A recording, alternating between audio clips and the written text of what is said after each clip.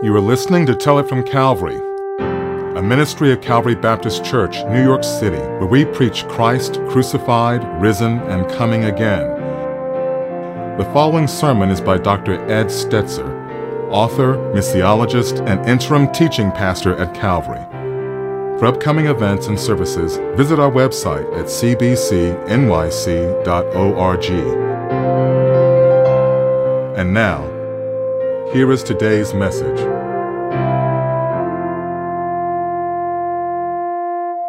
Well, amen and amen. Just do me a favor and smile or leave your mask on, but smile unless you're in the witness protection program, and then duck. Okay, good. So it's good to see you, good to be with you. It's been quite a few weeks in our nation, and yet the people of God have a place, have a purpose, and God has a plan in the midst of all of this. If you have your Bible, take it out and turn with me to 2 Corinthians chapter 5. We're leaving our study, we're pausing momentarily our study in the book of Philippians, and we'll be back to it next week, but I wanted to talk a little bit about our role in the midst of a broken and divided time. Today's message is called Representing Jesus and His Kingdom. Representing Jesus and His Kingdom, and our text is 2 Corinthians chapter 5, beginning at verse 16. Paul's writing here to the church at Corinth to give us a little bit of background, not too far from Philippi, but a church has become somewhat corrupt, in some ways complicit with the world around it. They were wrapped up in a lot of things that weren't God-honoring, and Paul had to write and rebuke them with the authority and strength of his apostolic role, right? And it's evident in the language as we read it. Let me read the passage. It's 2 Corinthians chapter 5. 2 Corinthians chapter 5 will begin at verse 16, and I'll read to verse 21. It won't be on the screen. Matter of fact, let me mention the screen. Let me mention the technology. Let me mention the music, the sound. This is always, I know you have the wonderful joy, and I know that in the world in which we live today, it's sometimes difficult to get out and come to church. And again, as you heard Pastor Loki say earlier, no one gets left behind. But we do want to encourage you as that we are meeting here safely. We're following all mitigation protocols, and on February 14th, we're planning, as always, we can't promise, but we're planning to be gathered together. I want to invite you to come and to be a part of that. It is a beautiful thing to be together today. Would you agree with me, those of you here in person? Yeah, lots of folks excited about that. So when you are ready, no one gets left behind. When you're ready, we want you to join us, those of you who are worshiping at home, hopefully February 14th. But let me also mention that the amount of work that goes into this is a remarkable and a surprising amount of work. And the technological challenges were here and about. They always are, where whenever we gather together and we have a short time to put things together. So would you join me in thanking our tech team, our worship team, all the folks who are part of doing the hard work with that? So when I say it's not on the screen, it's not on the screen because I didn't want it on the screen, not that they don't have it on the screen. I want you to just listen with your hearts. It says, from now on then, this is 2 Corinthians chapter 5, beginning at verse 16. From now on then, we regard no one according to the flesh. Even though we regarded Christ once according to the flesh, we regard him thus no longer. Therefore, if anyone's in Christ, he is a new creation.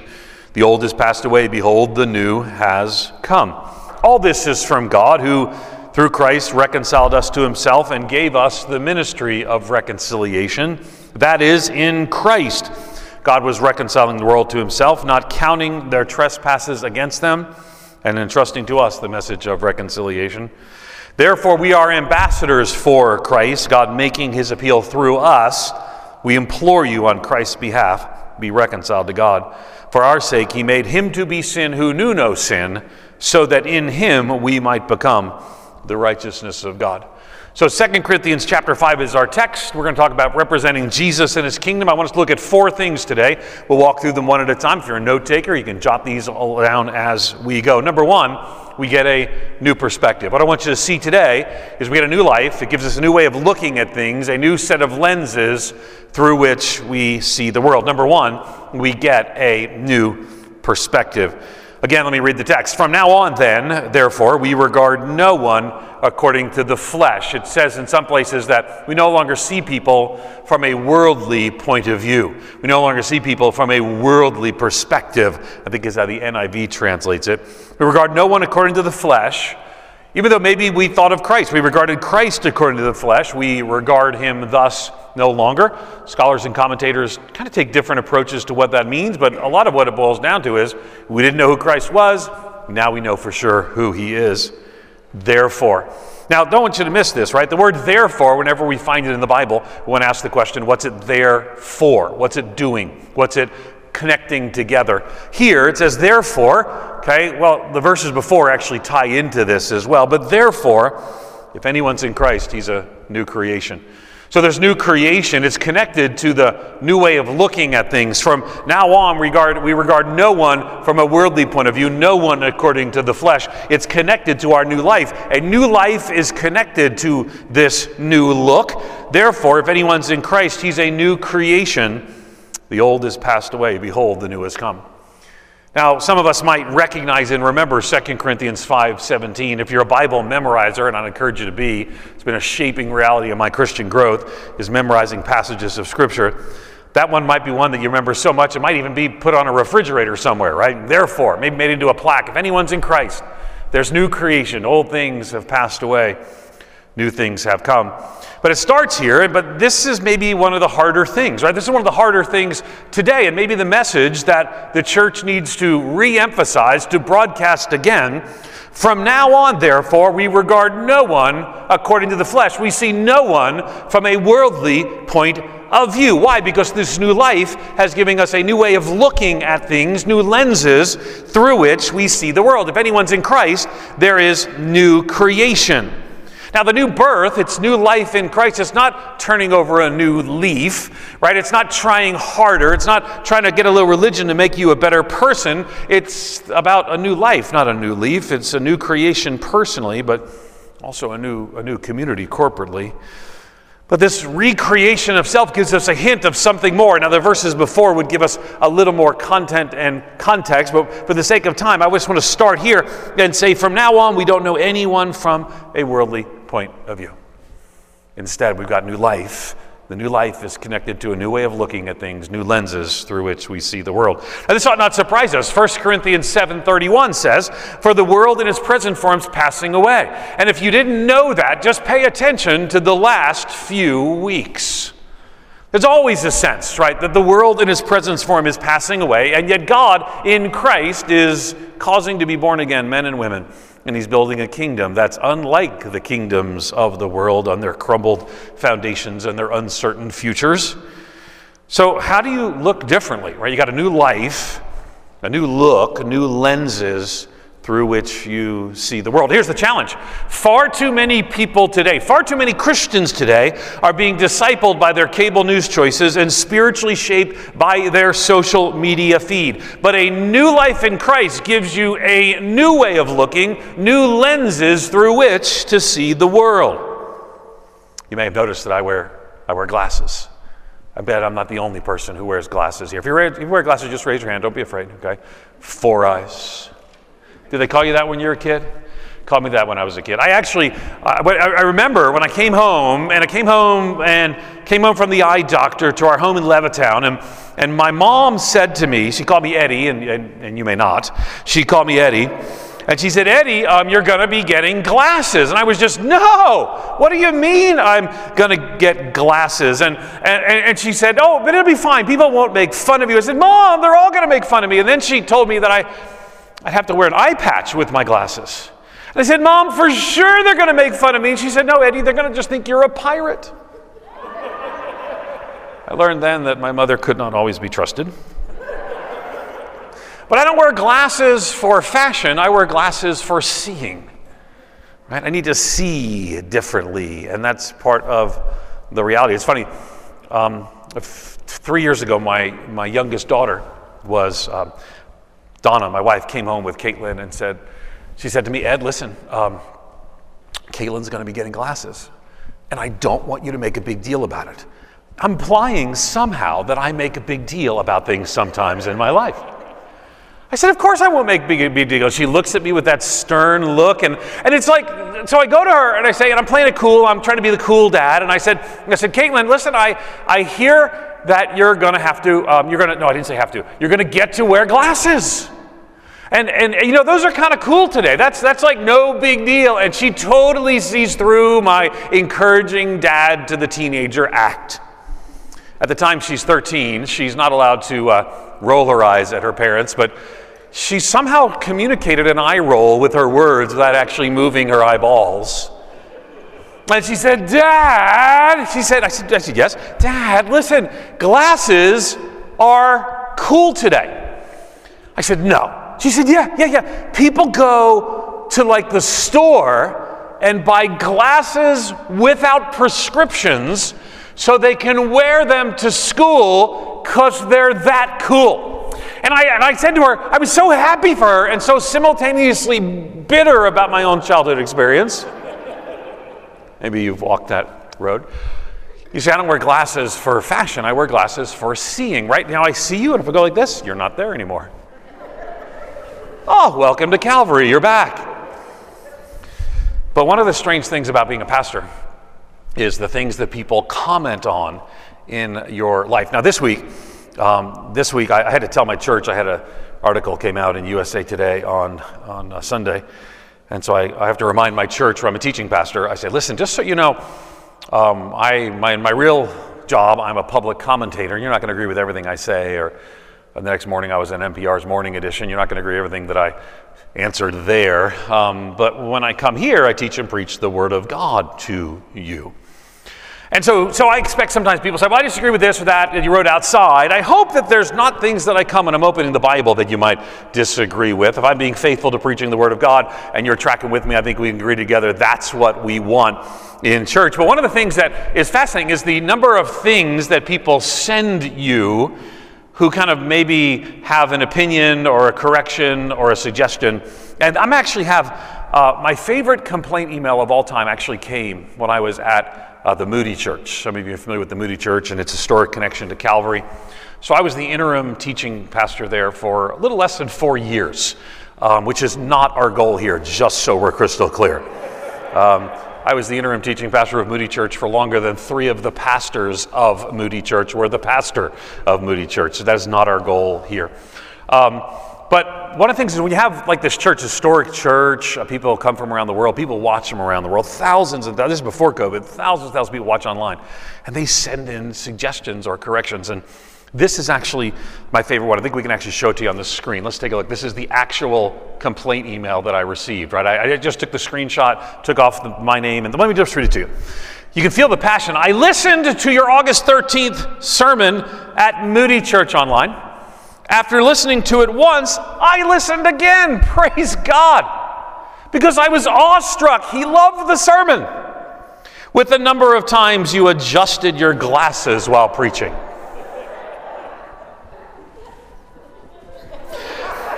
So the second time I listened, I saw, this is actually the screenshot, unadjusted, unedited. I saw in the first 36 minutes of your sermon, you adjusted your glasses 74 times. And then you took them off, so I counted no further. You can feel the passion. He says this wasn't, it gets a calculator at this point. This was an average of once every 30 seconds. But you can feel his frustration. But keep in mind, this is an incomplete count because some of the time Scripture or your sermon was on the screen and I could not see you. You can feel it. I tell you this in Christian love. Every complaint email I get from a Christian says that. Because I know you're interested in being aware of anything that may distract listeners from hearing what you are preaching and teaching. So I hope you will accept this knowing you could hear the love here that I want your ministry to be as effective for Christ as possible.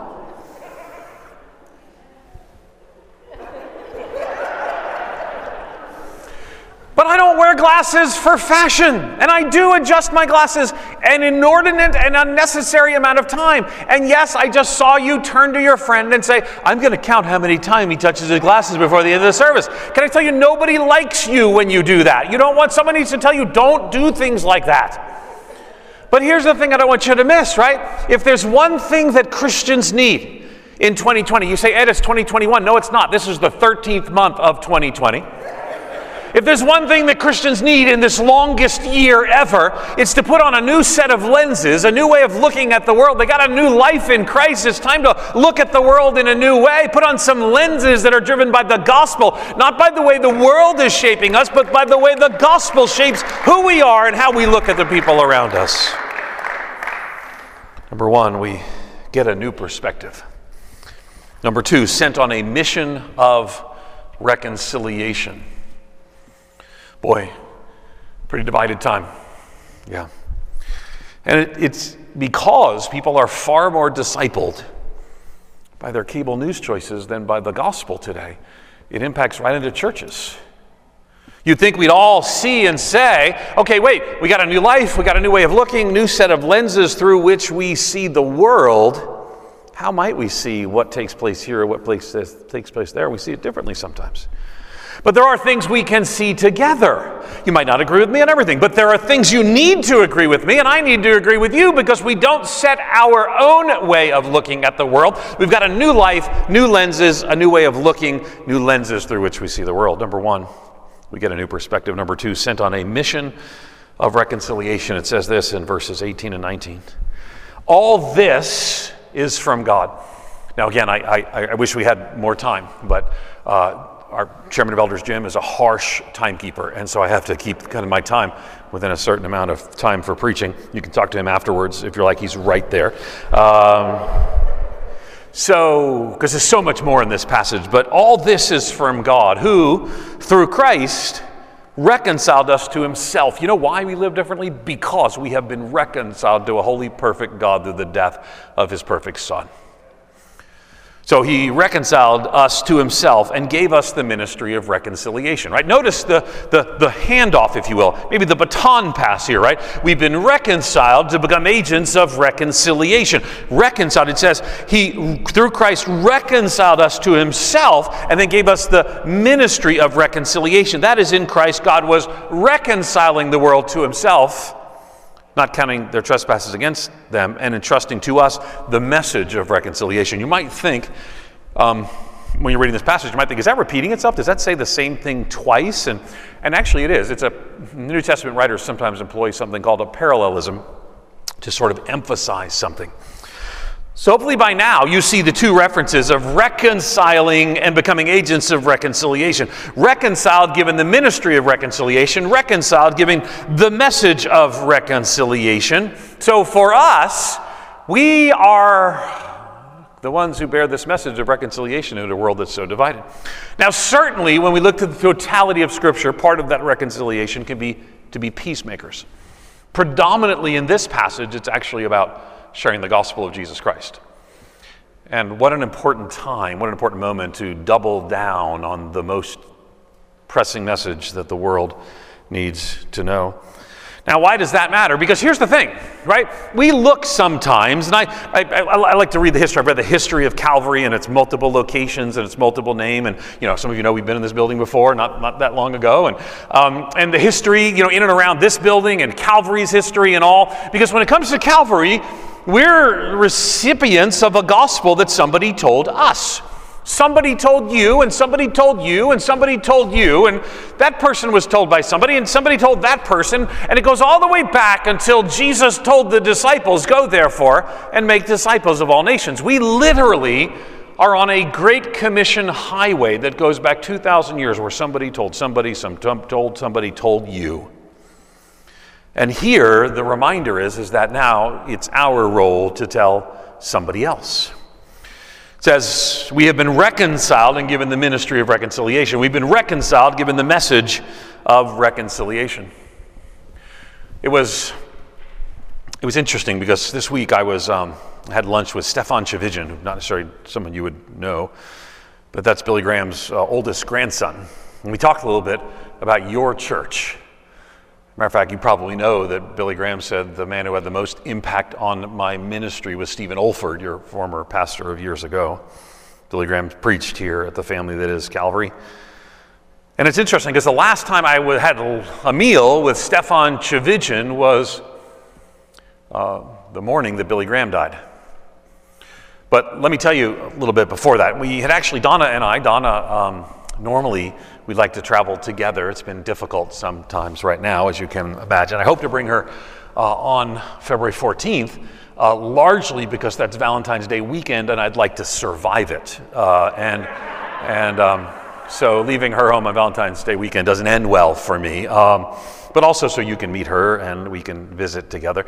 But anyway, we were going down to this meeting, eventually we being with Stefan, and so we called Uber, right? We got on our phone and called our Uber driver, and the Uber driver showed up and to pick us up and started our drive. Now, as you don't know, I live in Chicagoland, and so we started the drive to O'Hare International Airport with our Uber driver. We got in the car, I got in one side, Donna got in the other, and Jane was the Uber driver's name. Super nice woman. She started immediately with conversation with us. But I know, we all have to be nice to each other when it comes to these new apps because we all get to rate one another. I'm going to rate her, she's going to rate me. So I'm going to be nice back because I want a 5. My Uber rating currently is 4.98, and I am haunted at night to know who did not rate me a 5 because somebody gave me a 4, and I don't know who that was. So we get in the car, we start talking, and she says, among other things, welcome, what's your name? I'm Ed, this is Donna. She said, okay, good. We're going to head on the airport. There's a basket in the middle. First of all, I got power if you need it for your phone. There's bottles of water in the seat behind your chair, and there's a little basket in the middle. Take anything you want from the basket in the middle. And we looked down, and in the basket in the middle was some candies and a strategically placed pocket New Testament. So we knew something was afoot. So I turned to Donna. We've been married over 30 years, so we no longer actually need words to communicate entire paragraphs. So I looked to her and I thought over to her, let's have a little fun with this. Let's not tell her who we are. Let's kind of run with this for a little while. We'll be honest, but we'll have a little bit of fun. And she looked at me with a look that's saying, don't go too far. She's the godly one in the marriage. And so she started, and Jane said to us, well, where are you from? And I said, well, I'm from New York. And Donna said, I'm from Canada. And we shared a little bit of our background. And she'd ask sometimes questions that were questions I needed to quickly redirect. She asked, well, what do you do? And I said, well, I'm a teacher. I didn't want to say what I did. And I taught, I was a professor, whatever it may be. I said, I'm a teacher. What do you do? Quickly changed. Do you work other than Uber? She says, yes, I'm a realtor. And then we talked about our family. And then at one point, well, now we've got this rapport. We're 15 minutes into our drive on the 30-minute drive to O'Hare. And then she says to us, so do you guys have any religious background or spiritual background? Now, if you know anything about evangelism, she's led us to a point in a conversation where she's going to share the gospel with us. I literally teach this regularly to people. And so here she is. She says, do you have any religious or spiritual background? And Donna looks at me and says, you can't keep doing this. You have to tell her. I mean, she doesn't say that. She telepathically communicates that. And so I say, actually, Jane, yes, we do. Jane, I have to tell you, I'm a professor of evangelism, and you are doing so great right now. And she was sharing the gospel. We laughed. I actually said to her, Jane, can I just record a quick interview with you? And if you Google right now, not right now, after service, if you Google Jane the Uber driver, that article ended up getting picked up all different kinds of places. But I want to tell you why. You see, Jane was convinced that part of her role was to share the gospel. She said, well, I actually have some free time, so I drive Uber so I can meet people and so I can tell them about the Lord, so I can share the gospel with them.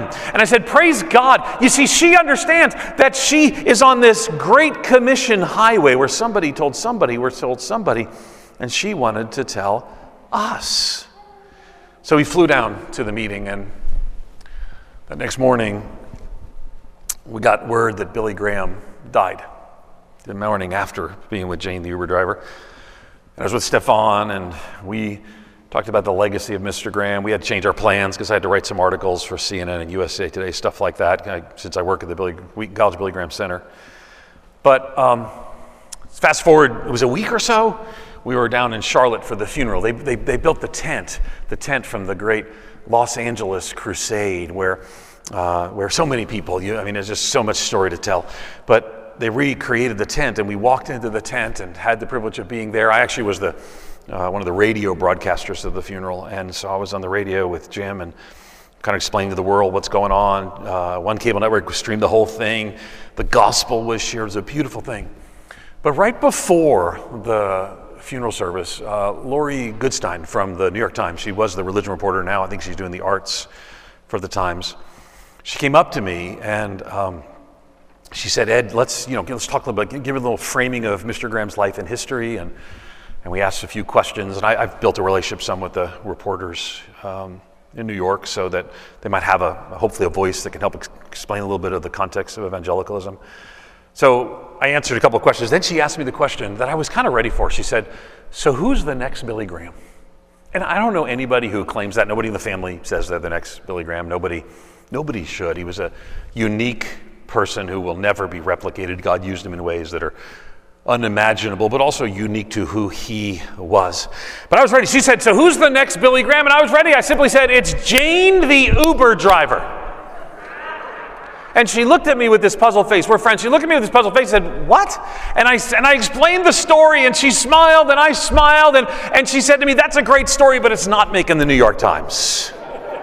I was okay with that, because that's not why Jane did it. But here's the reality that Jane knows. And in the world that's as divided and broken as this world is today, we need to remember that we are on a Great Commission highway. Somebody told somebody, we've been reconciled. They've been reconciled, told us about reconciliation. They've been reconciled, told us we were reconciled. We tell others about reconciliation. And what I want to say to you in the midst of the brokenness, don't let your life be a cul-de-sac on God's Great Commission highway. We've got to recognize that right now the world is fraying apart. Sure, here in our country, we were all stunned by those images on the news, and we were all shocked that sometimes they were connected to the name of Him who is above all names, the name of Him who saved us and changed us and made us new in Christ. So how might we respond? Well, there's many ways we can respond. But one way we can do so is to look differently at our neighbors, is to show and share the love of Jesus, get a new perspective. We've got a new life. We've got a new way of looking, new gospel lenses through which we see the world. We get a new perspective. Number 2, sent on a mission of reconciliation. Number 3, representing Jesus and His kingdom. It says in verse 20, therefore, what's it therefore? It's tying all this together. It's a very tightly woven passage. Therefore, we are ambassadors for Christ, making His appeal through us. We implore you on behalf of Christ, be reconciled to God. Now let me say that this is actually not referring to you.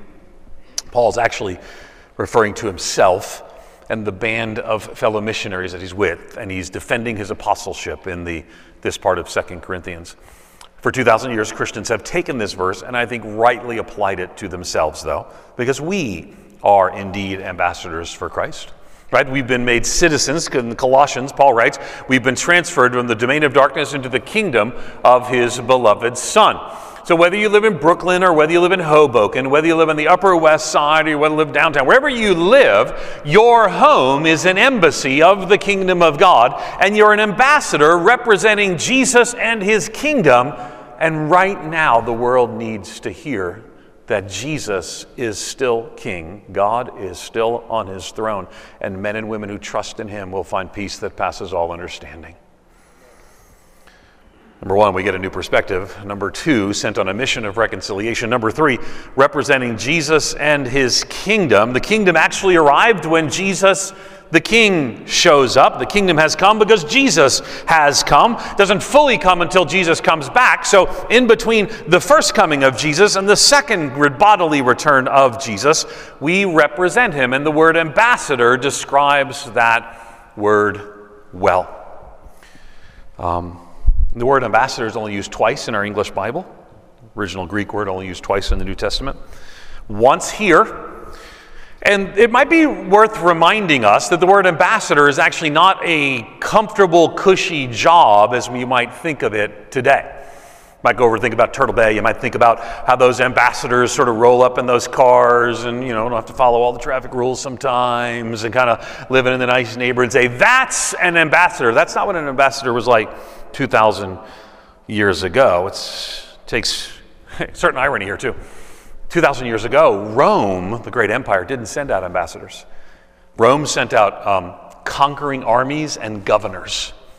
And nations near the edge of Rome would send ambassadors to Rome saying, hey, listen, can we make a deal? We could become a vassal state, a quiet, submitted state on your border that won't cause any trouble. Or maybe we could talk about how our conquest might go better for the leaders that are there. So Rome, the great power of the world, received ambassadors. Matter of fact, the Roman Empire bragged that he received ambassadors from as far away as India.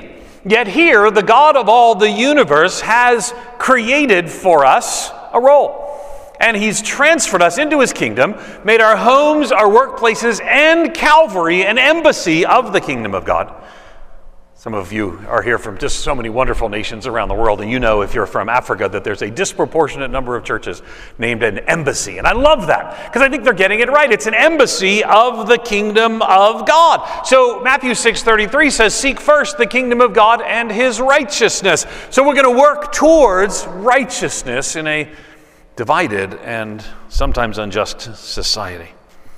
The only other time where Paul refers, or anybody in the Bible uses the word ambassador here, is actually in Ephesians chapter 6.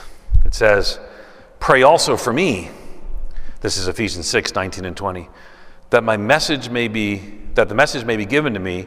I open my mouth to make known with boldness the mystery of the gospel, for which I am an ambassador in chains. Pray that I might be bold enough in him to speak as I should. Number one, we get a new perspective. Number two, sent on a mission of reconciliation. Number three, representing Jesus and his kingdom. Number four, and finally, because of the cross. It says this in verse 21.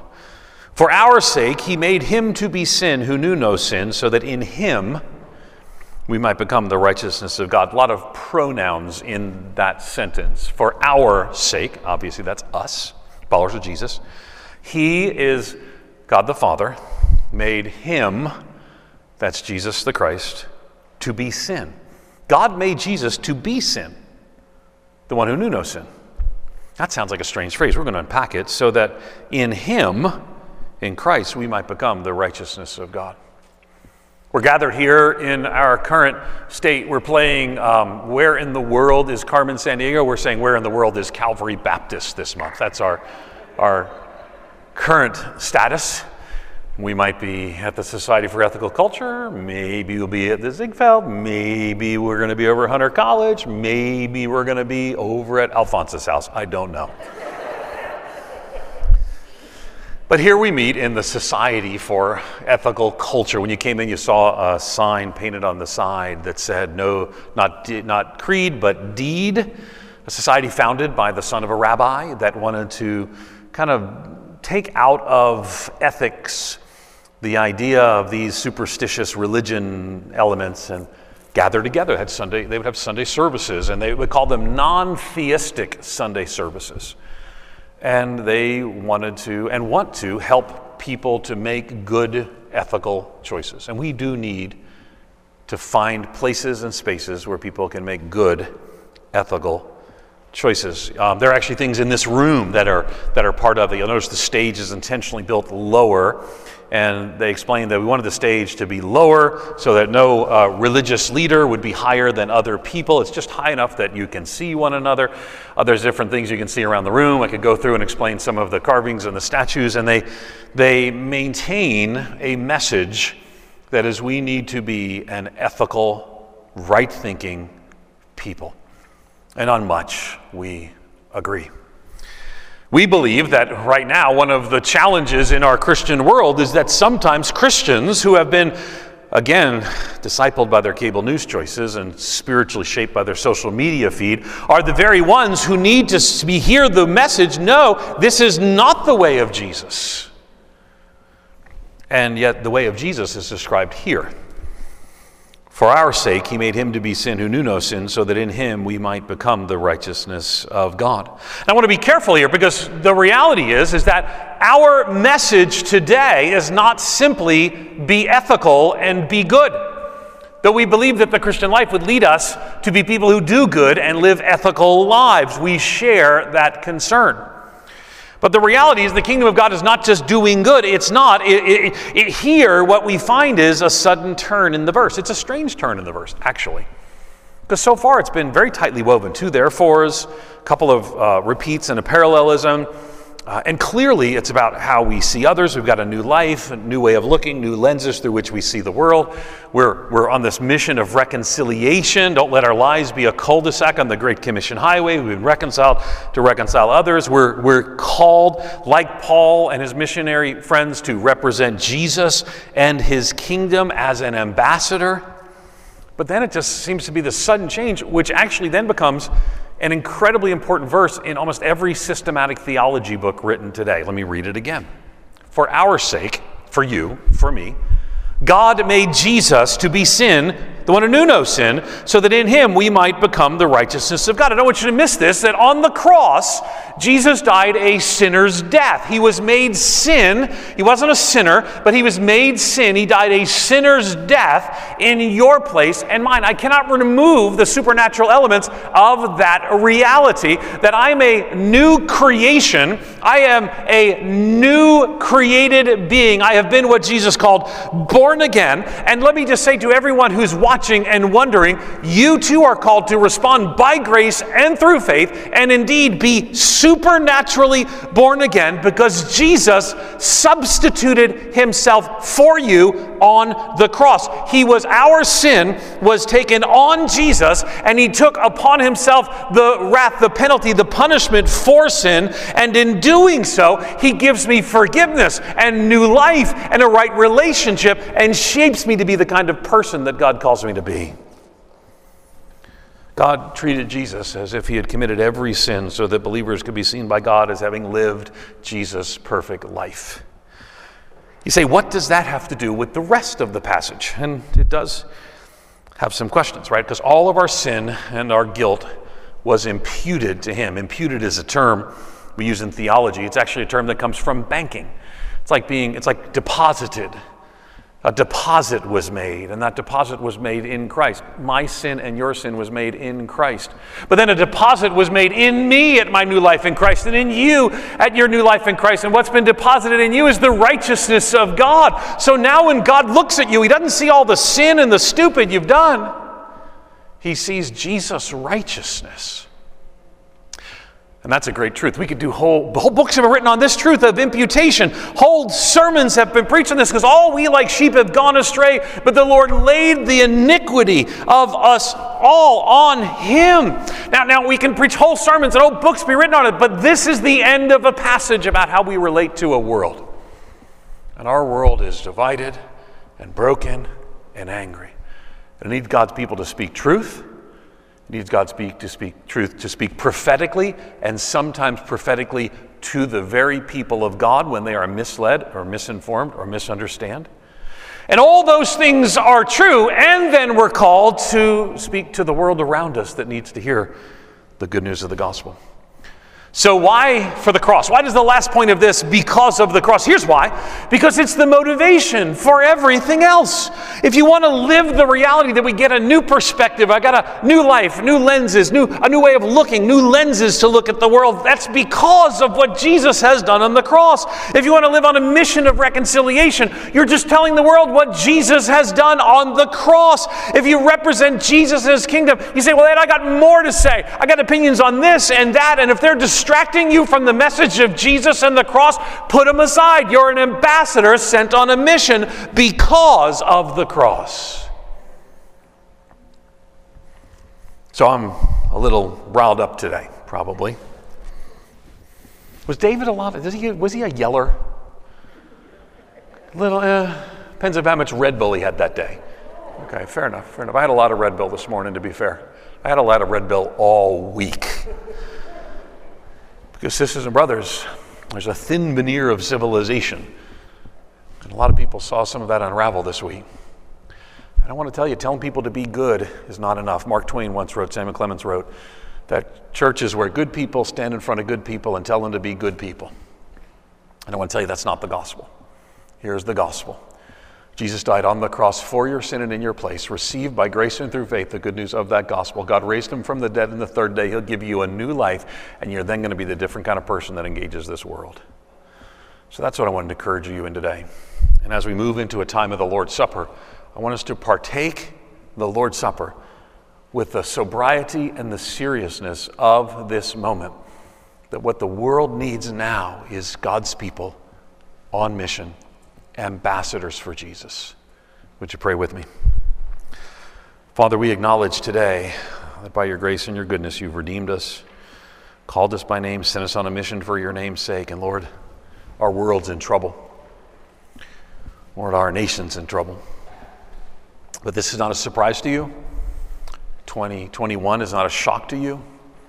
but maybe it'll be a shock to your church. Remind us that we get a new perspective, sent on a mission of reconciliation, representing Jesus and his kingdom because of the cross. So Lord, as we move into this time, slow down our hearts, slow down my heart, even as with the enthusiasm I brought the message today, maybe the enthusiasm or people may have received it, Lord. Slow down our hearts, because ultimately we have nothing to give this world that doesn't begin and does not rest upon and is not secure upon the rock that is Jesus' death on the cross for our sin and in our place. So as we partake in the Lord's Supper, we partake in the reality that changed the world. In Jesus' name and for his sake we pray. Amen and amen. Thank you for listening to Tell It From Calvary. If you feel led to give toward the local, national, and global ministries of Calvary Baptist, please visit cbcnyc.org/give or call us at 212-975-0170. We hope you join us next time as we continue to tell it from Calvary.